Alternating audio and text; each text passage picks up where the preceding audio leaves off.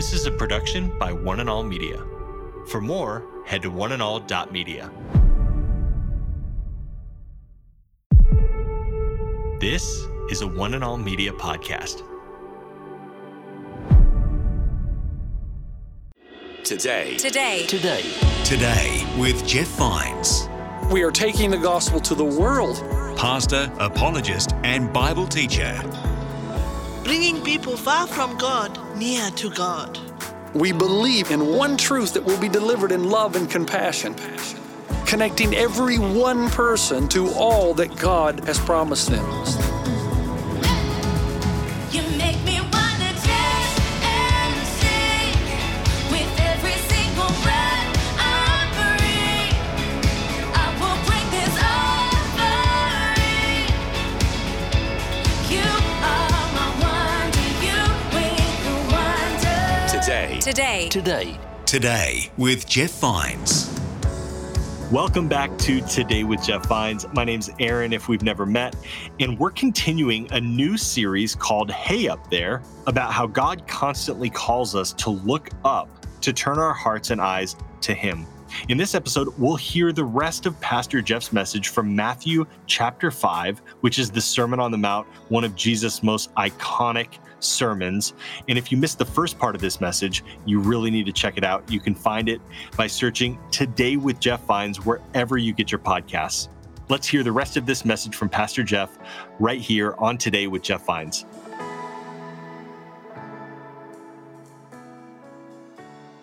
For much of the 20th century, I've seen this statement again and again in my reading, in my conversation. I hear it by those who have abandoned the church but still want to talk about goodness, and they find it difficult. I also read it in books that try to keep a sense of morality while debunking all religion. They also find that difficult. I still hear it among young people when I tell them that I still believe in the church, that it's the hope of the world with all of its sin and frailty and imperfection. It's still the hope of the world.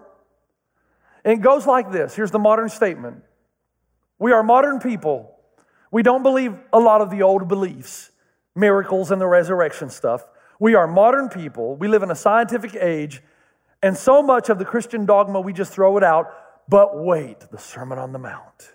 What a wonderful thing. What a wonderful ethical blueprint of how we all should live. Yeah, well, I'm still waiting on somebody to live that way. See what they're saying? We don't need all the dogma, all the Christian dogma. We don't need all we need to do is live by the Sermon on the Mount. Okay, I find that funny. You're obviously not laughing, but that. Virginia Stem Owens is a writer and an author who taught literature at a number of prestigious universities. She recently gave her students an assignment. It was very easy. Step 1, read the Sermon on the Mount. Step 2, write an essay. She was totally shocked at what came back, although she writes later she shouldn't have been. Many of them had never even heard of the Sermon on the Mount. Most of them had never read it, and almost all of them were unacquainted with it. So you know what their essay responses were? I hate the Sermon on the Mount. One person said, one student, I did not like the Sermon on the Mount. It made me feel like I had to be perfect and no one is. I don't feel safe. Another student said, the things asked in the sermon are absurd. To look at a woman like that is adultery. To be angry or insult someone like that is murder. Those are the most extreme, stupid, inhuman statements I've ever heard. And Virginia Owens concludes by writing this, finally, biblical illiteracy has come to the point where people in America are able to respond to Jesus Christ without filtering Him through 2,000 years of cultural haze. Honest, ignorant ears can finally hear the Sermon on the Mount as it really is, and they hated it. It was horror. It was disgusting. You know what she's saying? She's saying you and I as Christ followers, we've been able to soften the Sermon on the Mount for far too long now. Now we got a whole new generation that never heard of it, never read it, and when they read it as it really is, and it makes them mad because they can't live up to it. Anyone who says you don't need doctrine or dogma, you don't need the church, you just need to live by the principles Jesus gave during the Sermon on the Mount, and it will be good with you and God, anyone who ever says that has never read the Sermon on the Mount. Because if you look at what the sermon really says, and you start to grasp it, you know what you're going to do? Lord, save me from the Sermon on the Mount. Help me, God. Please take it away. I was out in Palm Springs not too long ago with a friend of mine, and there was a golf tournament on, so we got to sit right on the bank at PGA West and watch all the pros warm up. And after about 10 minutes, I just got depressed. And my friend Brett Mullen could tell I was depressed. And he said, "What's wrong?" And I said, "Man, what is that? I can't do that. I had this illusion that I was good. But look at that. I can't live up to that. I just wanted to quit. I quit. That's it. I'm not doing this anymore." See, the reason we do that is because when we read and understand the words of the Sermon on the Mount, if you're honest, that's exactly how you expect people around you to live. You've expected people to live that way. You've been demanding that everybody else should live that way. And down deep in your heart, you know you should be living that way, but you ain't living that way. And at the same time, it's so detailed, it highlights motives as well as action, that you start to think nobody can escape. And in other words, this is what you know life should be. This is what you know you should be like. But you fall infinitely short. You can't even come close to it. Unless you lie to yourself, if you truly try to understand the Sermon on the Mount, it will condemn you, expose you, it will disgust you. Because you'll realize, man, who can do that? It's unfair, it's unrealistic. The problem is if you see the beauty of it and the horror of it at the same time, what in heaven's name can you do? Now, this is where it gets good. This is step one of the Sermon on the Mount series. Imagine for over 400 years, the people of Israel have not heard from God. 400 years between Malachi and Matthew. No prophet, no teacher, no preacher, no words. And Jesus comes on the scene, and it's 30 years before he really says anything. He says a few things in the temple, but it's 30 years before he starts his teaching ministry. And now he's about ready. He's ready. He's been baptized. He's accepted the role of Messiahship. He's been tempted in the desert. And now he goes out and he's going to preach his first sermon, okay? So it's been a long time. Jesus knows the primary question on everybody's mind before he preaches his first word, and it's this: dude, what do we need to do to be right with God? Because we're all in trouble. And the first words out of Jesus' mouth, the Sermon on the Mount, is what? Blessed are the poor in spirit, for theirs is the kingdom of heaven. Now, please hear me. Now, this is the part of the sermon that was 30 minutes long that I cut to 30 seconds. Okay, so you better listen to the 30 seconds. I have made it a purpose of my life to study every world religion and philosophy. I've not gotten to them all, but I can tell you this. There is nothing even close to what Christ teaches. Okay? I didn't say there weren't other good points. I said there's nothing close to this fundamental doctrine. Because when most people approach God, here's how they do so. Even the atheist will tell you, "Well, I don't believe in God, but just in case there happens to be a God, I'm good anyway." Okay, Bertrand Russell was asked, "What are you going to do if you meet God?" He goes, "Well, I'm going to tell him that he didn't give me enough information, but I was good anyway." That's what Bertrand Russell, the noted atheist, said. So atheist believes this. So I don't believe there's a God, but if there turns out to be one, I'm okay. Because yeah, I've done some bad things, but I've done a lot of good things too. And not only the atheists, but most people, all people in the religious world will tell you this. "Well, you know, I know I've got some debt over here, and I've done some bad things, and pretty bad things, but I've also done some good, so it's not like I'm destitute. I got some money in the bank. Now, I got some good things to bring too. And so, I may have a lot of debts, I got it, and I've done a lot of bad things, I got that too, but I got a lot of assets too, so I'm good. I'm not perfect." How many times have you heard somebody, "Well, nobody's perfect, I'm not perfect, but I've done some bad things, but I'm still do the good in the bank. I'll admit, I do need some forgiveness, and I really would like you, God, now that I know that you're real, I really would like you to forgive me for the bad things, but I got some good things too over here, so consider this, I bring that to the table." Only those who are Christians or those who are becoming Christians will tell you they got no money in the bank. They got nada, nothing. They are completely and utterly bankrupt. To say that you have no money in the bank means that not only have you sinned, I mean, come on, everybody says, "Yeah, I've sinned." Everybody believes they've sinned. But you're also admitting that even most of your good deeds are done not with pure motives, not out of good intentions. That most of our good deeds are done to keep control of my life, to show that I'm worthy of blessing, to earn my own self-respect, to get people to like me, to see me, to honor me. So Jesus just breaks that with the first words out of his mouth. They haven't heard from a teacher or a prophet for hundreds of years, and the first thing Jesus says, you want to know how to get in the kingdom? Blessed are the poor in spirit. What does he mean by that? Blessed are those who know they got nothing in the bank. They got nothing. And even their good stuff is often done by impure, improper motivation. Poor in spirit is not an economic statement. It's a spiritual metaphor of bankruptcy. I have no collateral. I have no backup funds. There's nothing I can bring to the table. Nothing. It's not that I have a poor resume. I got no resume. And my only hope is mercy. Only a Christian can say that because everybody else thinks that's ludicrous. That's why I think that was one of the clinchers for me when I was younger. No man could make up the doctrine of justification by faith.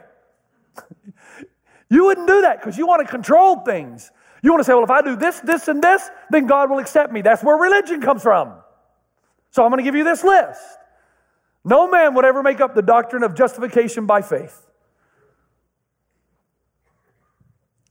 So Jesus says, are you poor in spirit? Do you know you got nothing? And are you mourning? That's the next beatitude. What's mourning? Well, again, it's metaphorical. Mourning is the spirit of repentance. You know you're spiritually bankrupt. You know you don't have a lot of good, and even the good that you do have, you know you have a lot of debts, but even the good you have is not real true good because it's not done purely out of a spiritual, honest motivation. And so you get to that point when you realize, man, you start mourning. I'm sad because I'm in big trouble. And then he says, are you meek? And meekness is what? The recognition that you are powerless. So a Christian doesn't come to God saying, I'm really bad at all these things. God, I know, but I'm good over here. So I'm good here. I don't need you there. But over here where I'm bad, I need some forgiveness. But I really deserve it because I got money in the bank. That's not what a Christian does. A Christian says, man, I see now how even my good deeds often have impure motives. Outside of your complete grace and mercy, I have no hope, God. The only way I can be saved is by absolute grace. Come on. I went through those 10, 40,000 foot view of the Sermon on the Mount. Can you even do one of them? Come on. To look at a woman improperly is adultery? Some of you did that before you got here. In the parking lot. Well, let's just be honest. Now, you came today and you're new and you think, man, these people. Well, welcome to the world of sinners.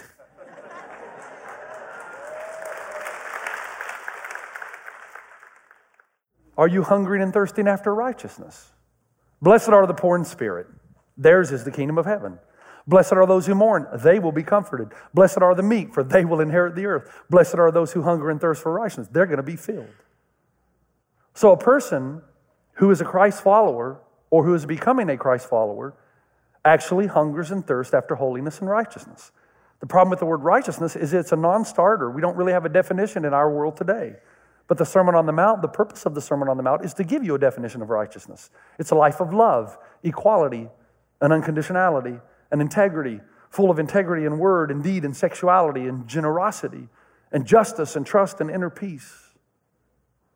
So how did the students of Mrs. Owen's literary class respond? The same way most people respond when they are confronted with a righteousness revealed in the Sermon on the Mount. They say, this is unrealistic. It makes me feel bad. I want nothing to do with it. But here's the strange thing. If you're a Christian, you read and study the Sermon on the Mount, and you love it.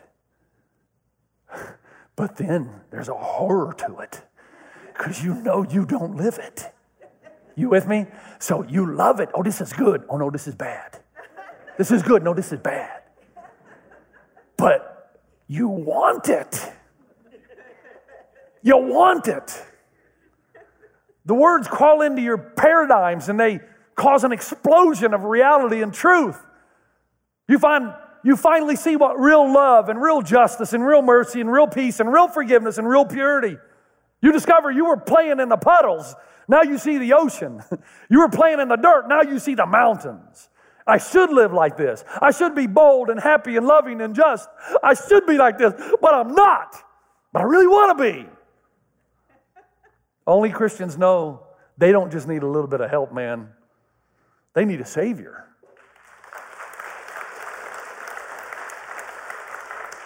They're starving for righteousness. They hunger for it. Now, if you're truly dying of hunger, what do? Do you plant a garden? No, because you can't wait for the food to grow. You'll be dead. Do you go out and get a job, earn some money, and try to go to Burger King? No, you don't. If you're literally starving, you need a gift, right? You need a gift right now. And Jesus says, blessed are the poor in spirit, the ones who come knowing they got no hope, no job, no garden to be planted. They need grace. Now, the irony is that the true Christ follower is not somebody that looks at the Sermon on the Mount and say, well, I'm not even going to try because you can't do it anyway, and it really doesn't bother me, so I'm just going to go on with my life. There's a problem with that person. They're called grace abusers. The real Christ follower looks at it and says, man, oh, I love that. I really wish I could do that, but I don't, but I want it. And then they discover in the gospel, which is why it's good news, how to get it. Paul got it in Philippians. He said, I want to be found in him. I want to be found in him. I want to be found in him, not having a righteousness of my own based on my own moral efforts, but a righteousness that comes from God through faith in Christ. I want a righteousness that not of my own or moral efforts, but that comes from God through faith in Christ. What is that? Remember, there's one of two ways to be righteous before God. One, keep the law perfectly, which none of you can do. And if you think you can, you're delusional. And if you think you got a lot of money in the bank that overrides all your debts, you're still delusional. See, people say that Christians are delusional. I'm telling you, they're the only ones with a reality on life. We know how bad we are. And we know we need help. So you either keep the law perfectly or you pay the penalty for breaking it. And God said, I'm going to have my son pay your penalty, past, present, future, so that when I see you, I look at you not as having offended the law, but I see you as righteous, having paid the penalty for breaking it, because you've claimed my son as your Savior. That's the righteousness. And then Paul says in Romans, for I'm not ashamed of the gospel because it is the power of God. The power of God that brings salvation to everyone who believes, first to the Jew, then to the Gentile. For in the gospel, the righteousness of God is revealed, a righteousness that is by faith. The righteous will live by faith. The power of God, not your power to be good, God's power to save you from yourself. Now, there are some religious police in the audience. And right now they're thinking, oh, Pastor, you're going to tell them they should be good people anyway. You're missing the point. The real Christ follower still pursues the Sermon on the Mount and that kind of life. Why? Not to be righteous. You pursue it because you are righteous. Because what happens is, when you enter the kingdom through a low door and you realize you need grace and mercy and forgiveness, then the Bible says Christ comes on the inside. And it's no longer you who live, but Christ who lives in you. And suddenly you find you got new passions. So the genuine Christ follower who came through a low door gets the Spirit of Christ. And now you see the Sermon on the Mount, you love it, but you don't do it, but you want to. And your whole life is the journey of the pursuit of Christ. Right? But you're never going to be saved by how good you are. That's a gift of God.